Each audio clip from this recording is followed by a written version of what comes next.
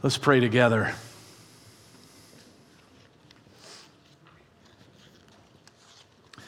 Father God, we come today with our praises, with our hallelujahs, with our worship to acknowledge you as our God. You are the one true God, the Creator, the Sustainer, the Redeemer. And we lift up the name of Jesus today. For we know that there is no other name under heaven whereby we must be saved. Thank you for your grace. Thank you for your love. I pray that you would open our ears and our hearts now to receive what you want to teach us from your word today. Thank you for your word. Help us be teachable and to apply. In Jesus' name, amen. Well, with the news of issue 1 passing, it has been a disappointing week. It was opposed by nearly 60% of voters here in Wayne County, but as often happens, the urban centers like Columbus and Cincinnati proved too much. A friend of mine posted this verse on Facebook: "Woe to those who call evil good and good evil, who put darkness for light and light for darkness." When it comes to the issue of abortion and protecting the innocent life of the unborn, this is where we're at in the state of Ohio right now. Abortion without limits from conception all the way up to birth will now be possible and a part of our state's constitution. How did we get here? Well, we could point out many things or point to many things, but I think we're reaping what was sown over 160 years ago with Darwin's Origin of Species, when the theory of evolution began to undermine the concept of creation. Eventually, even Christians began to question the truth of Genesis chapters 1 through 11, and with it, biblical creation and the truthfulness of the Bible. Think about it. If human beings are not God's special, unique creation, created in his very own image, then the value of human life evaporates. You know, some of the basic pillars of a biblical worldview are the existence of God, the fact of creation, and that human beings are created in God's image. Without these foundational truths, everything is up for grabs, including the lives of the unborn. And so, we continue to have our work cut out for us. But even in the midst of this, I want you to know today that there's still hope. Last Sunday, we started a new series called Hopeful, and we said we can be hopeful because God is faithful. I want us to say that together from the screen. We can be hopeful because God is faithful. We need to hear that today. We have every reason to be hopeful because of who God is, what He has done, and what He is yet to do. You see, when we look beyond what is happening around us and we look to the God above us, it will fill us with hope. So that's what we want to do again today as we continue this series. And that means we must turn to God's Word. And so would you please turn with me in your Bible to 1 Thessalonians chapter 4. 1 Thessalonians is a short book toward the end of the Bible in the New Testament, right after the book of Colossians, if you can find that. If you do not have a copy of the Bible, there should be a hard copy close by on one of the chair racks in front of you. You can take that Bible home as our church's gift to you today. You can also use the YouVersion Bible app on your phone or tablet if you have that with you. I want us to jump right in. 1 Thessalonians chapter 4, we're going to start at verse number 13. Here's what the Bible says. Brothers and sisters, that's us in the church, we do not want you to be uninformed or ignorant about those who sleep in death. He's talking about Christians who have died here. Christians who have died. And he's talking about this so that you do not grieve like the rest of mankind who have no what? Who have no hope. So Paul here is kind of painting a picture of a problem that's going on here in the church in the city of Thessalonica, and it has to do with grief. I mean, it's perfectly normal and good to grieve over loved ones who have died. There's nothing wrong with that.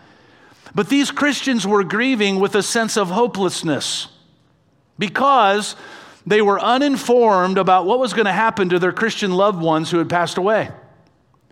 What was going to happen to them at the second coming of Jesus? Would they be at some sort of disadvantage compared to those who would still be alive at his coming? What was going to happen to Christians who had gone on before? And so Paul begins to answer that question starting in verse 14. He says, "For we believe that Jesus died and rose again." And to be sure, it's not a coincidence that the first thing Paul mentions here in the answer to these questions that the church had, he starts with the death and resurrection of Jesus. He affirms it. This is what we believe. This is what we trust and put our hope in, that Jesus died on the cross and 3 days later he rose from the dead. This is the core of what Christianity is about, right? If you've come here today and you're wondering, man, what is Christianity about? It's about this: Jesus died and rose again. We call this the gospel. And that word gospel literally means good news. Good news.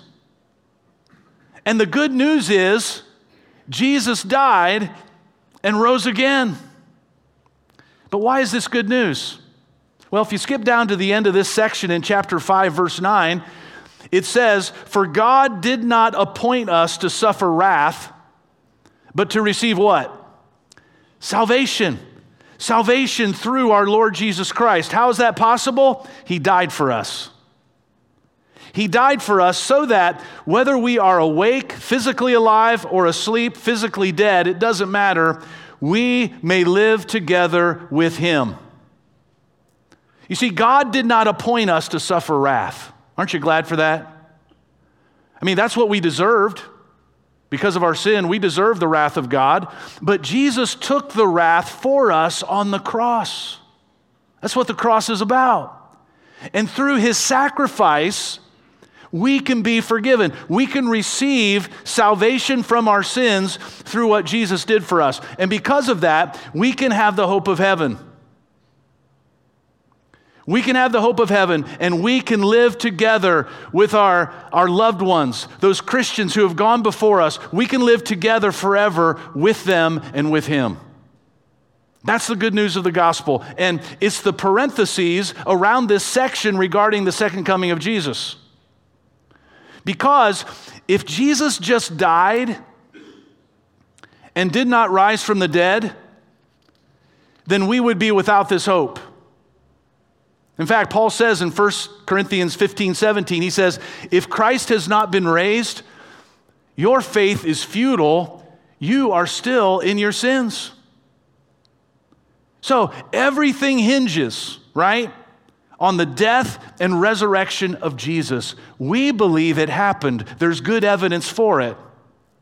And because Jesus' death and resurrection happened, we can also believe that something else is going to happen. This is where Paul picks up in the middle of verse 14. He's going to share three hopeful words, three hopeful ideas because of the gospel, because the gospel is true. And so Paul continues, because of the gospel, middle of verse 14, we also believe that God will bring with Jesus those who have fallen asleep in him. Here's the first hopeful word I want you to write down. Number one on your outline, it's the word return. Return. Paul here is starting to talk about the return of Christ. He says when Jesus comes back, he will bring with him those who have died in him. Those who have received salvation through his death and resurrection, as we just talked about. Their souls or spirits that are with Jesus right now will come with Jesus at his second coming. Right, you got the picture? He continues in verse 15, according to the Lord's own word, we tell you that we who are still alive, who are left until the coming of the Lord, will certainly not precede those who have fallen asleep. So Paul is saying here, there's no advantage for those who are still alive.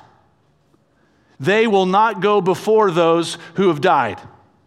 Verse 16, for the Lord himself will come down from heaven with a loud command, with the voice of the archangel, and with the trumpet call of God, and the dead in Christ will rise first. Man, I hope you will take some time this week just to kind of meditate on this passage. Can you imagine the scene that's being described here? You talk about incredible. It's going to be like what the apostles saw in Acts chapter 1. Jesus ascended back to heaven, right? And as a cloud hid him from their sight, two angels said this to the apostles. The angel said, men of Galilee, why do you stand here looking into the sky?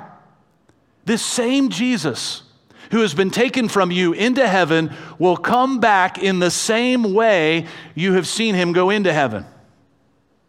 See, just as Jesus ascended into the clouds, at his second coming, he is going to descend in the clouds.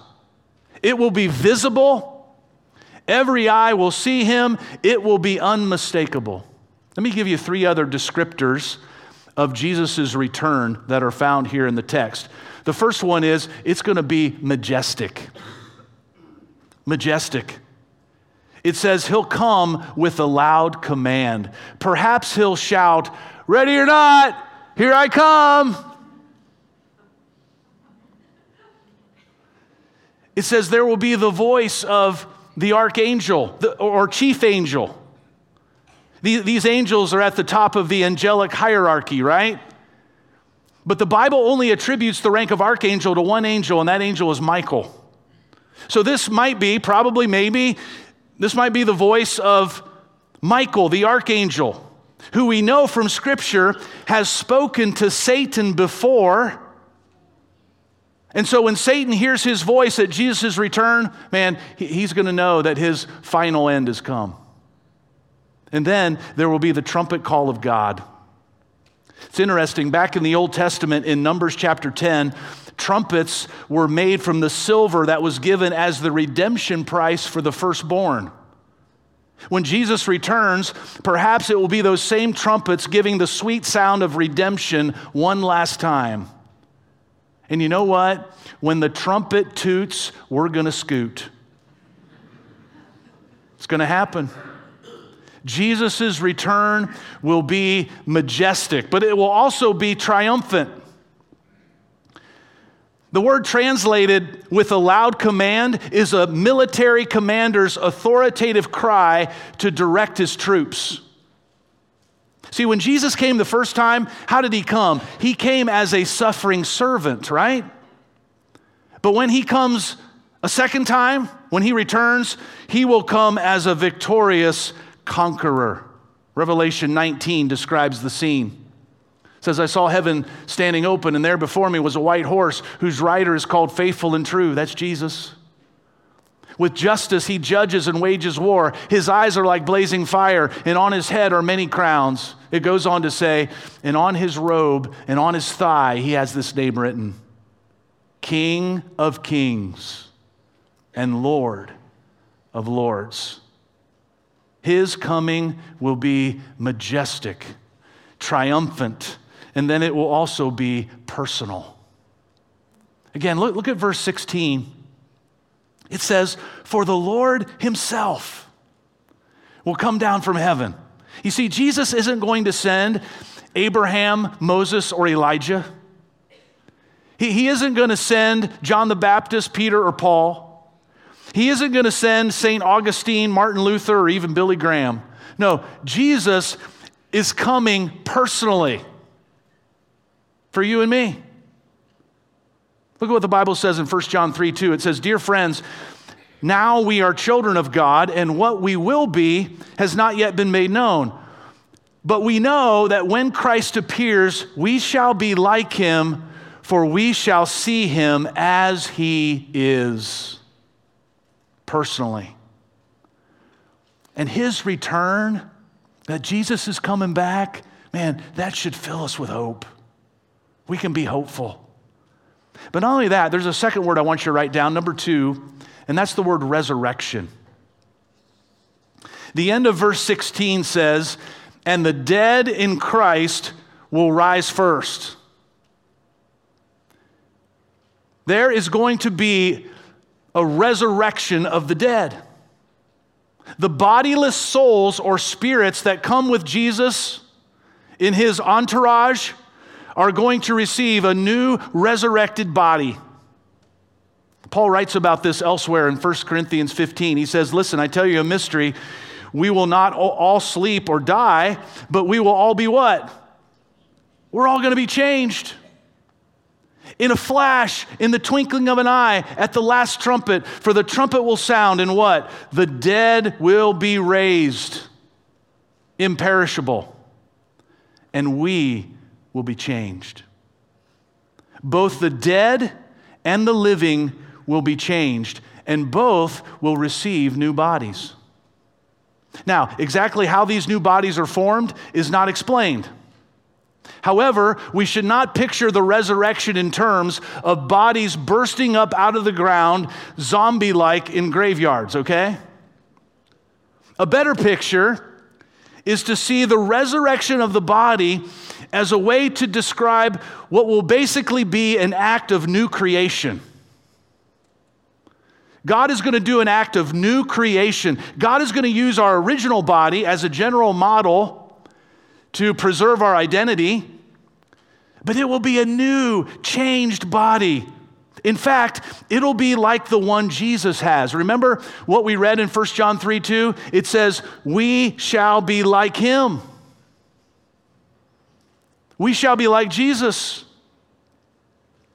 Jesus was the first, right, to be resurrected from the dead.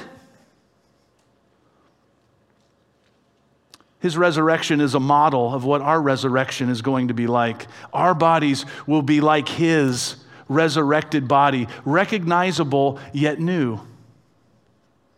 Now, a question I get asked periodically is, what about those who have been cremated?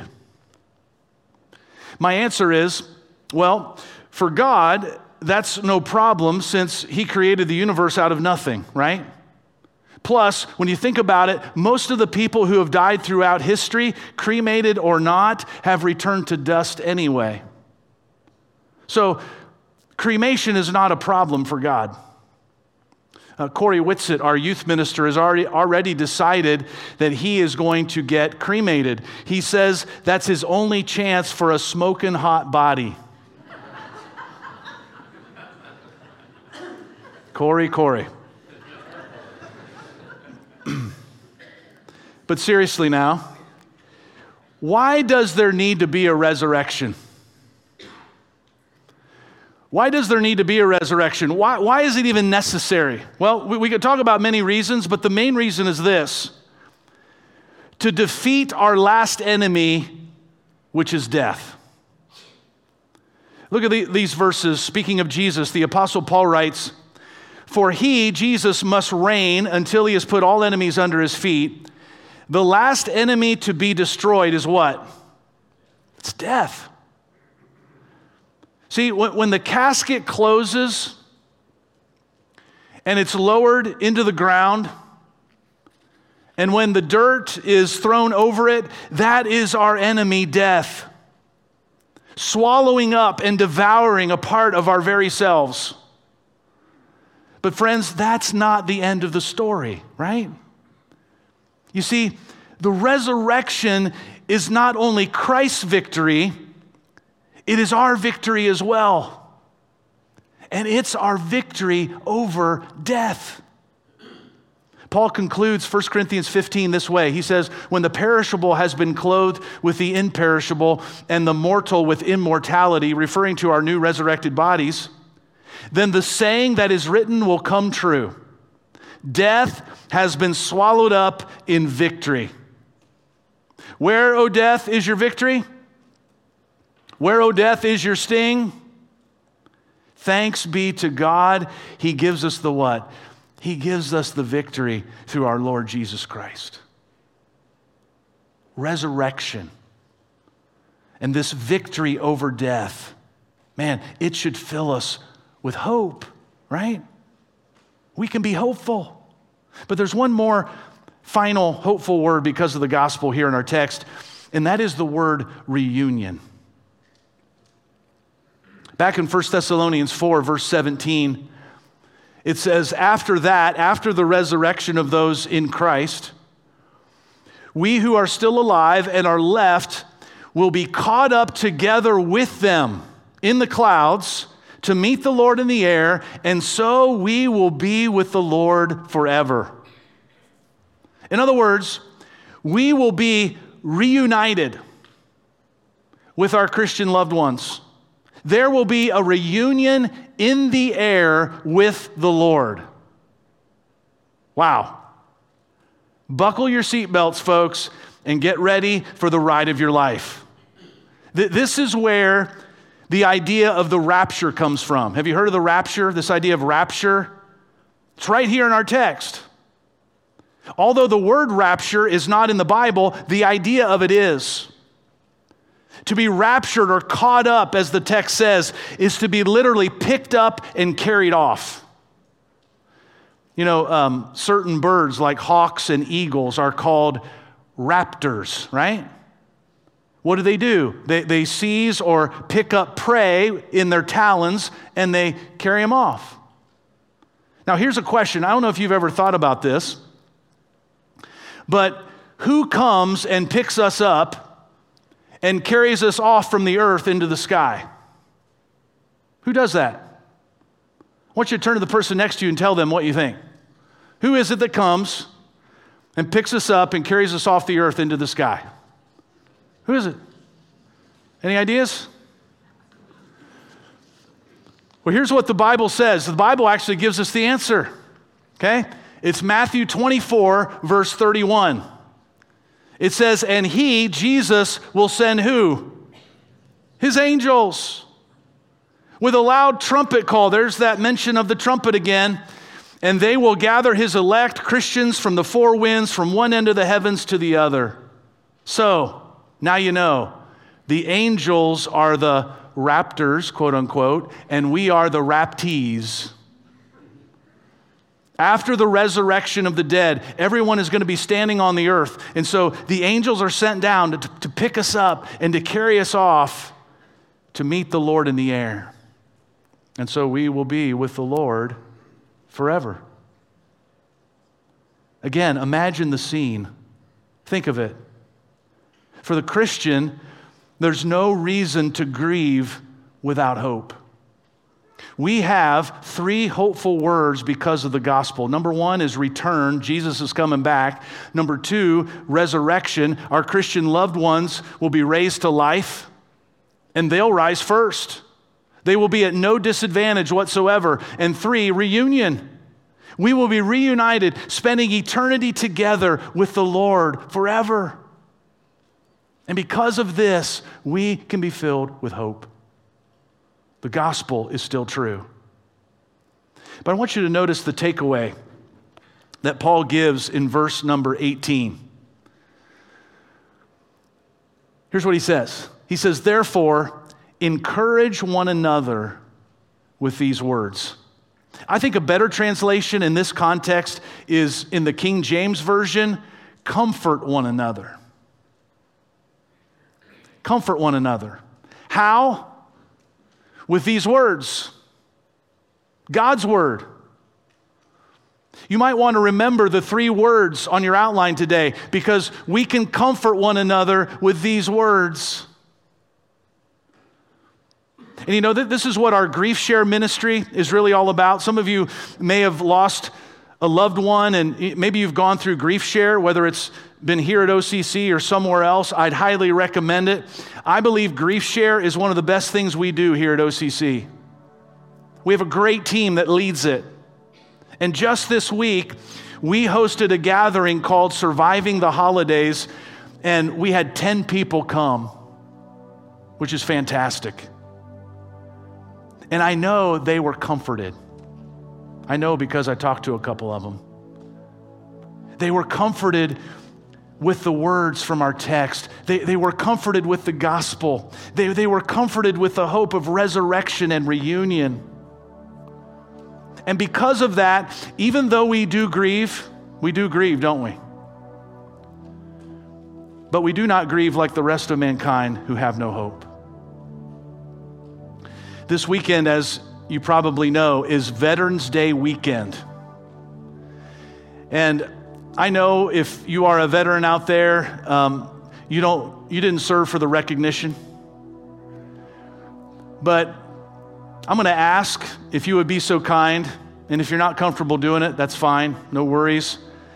But if you're a military veteran, would you please stand? We want to just see who you are. We want to show our appreciation. Would you stand if you're a veteran today? You're good. Awesome. Let's show our appreciation. Thank you.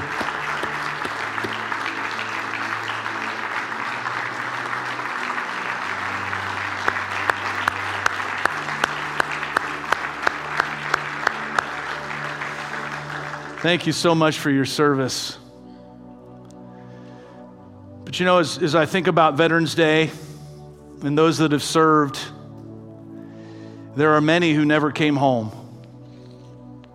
And some of you are grieving today because of that. We need to comfort one another. You know, according to a news article from May of last year, more than 63 million abortions have taken place in the United States since the Supreme Court's 1973 Roe versus Wade ruling. 63 million unborn babies never got a chance to live outside the womb where God was specially and uniquely knitting their lives together. And the only solace I find is that these unborn human lives will one day be raised to life, newly created. Their untimely death will be swallowed up in victory, and they will be with the Lord forever. Therefore, comfort one another with these words, but also encourage and build up each other. That's how this section ends in 1 Thessalonians 5, verse 11. Therefore, encourage one another and build each other up, just as in fact you are doing. Man, we need this so much, especially in the world in which we live today. We need to encourage and build each other up so that we can stay alert and be ready for the imminent return of Christ. We need to encourage and build up each other so we can continue to live in the light and resist the darkness, putting on the full armor of God, as we talked about last Sunday. We need to encourage and build up each other so we can be reminded of the gospel, the good news that Jesus died and rose again, and that he's coming back to take us to be with him forever. Man, one of the reasons we gather each and every week is so we can do this, so we can comfort one another, so that we can encourage and build up each other. And as we do that, we can be filled with hope for another week. See, we can be hopeful because God is faithful and the gospel is still true. Let's pray together. Oh, Father, thank you for the hope that we have in you and in the gospel, that Jesus, your Son, died and rose again. But not only that, he's coming back. Thank you for this teaching in your word that helps us to understand what's going to happen on that day. God, I'm grateful for that reunion that's going to take place in the sky with you and all the saints that have gone before. Father, what a hope, what a blessed hope we have. And Father, I pray I pray for that person today, maybe here in our audience, maybe joining us online, that has never accepted Jesus Christ, has never accepted the gospel message into their lives. They've never trusted Him as their Lord and Savior. God, I pray that they would turn to You today, that they would stop trusting in their own ability, their own obedience to be right with You, but they would trust in the perfect obedience of Your Son and in His sacrifice, His perfect sacrifice made on our behalf. Father, we love You and we thank You so much for all that You've done and all that You are. We continue our worship now as we take our next step toward Jesus, Your Son, and we do it in His name. Amen.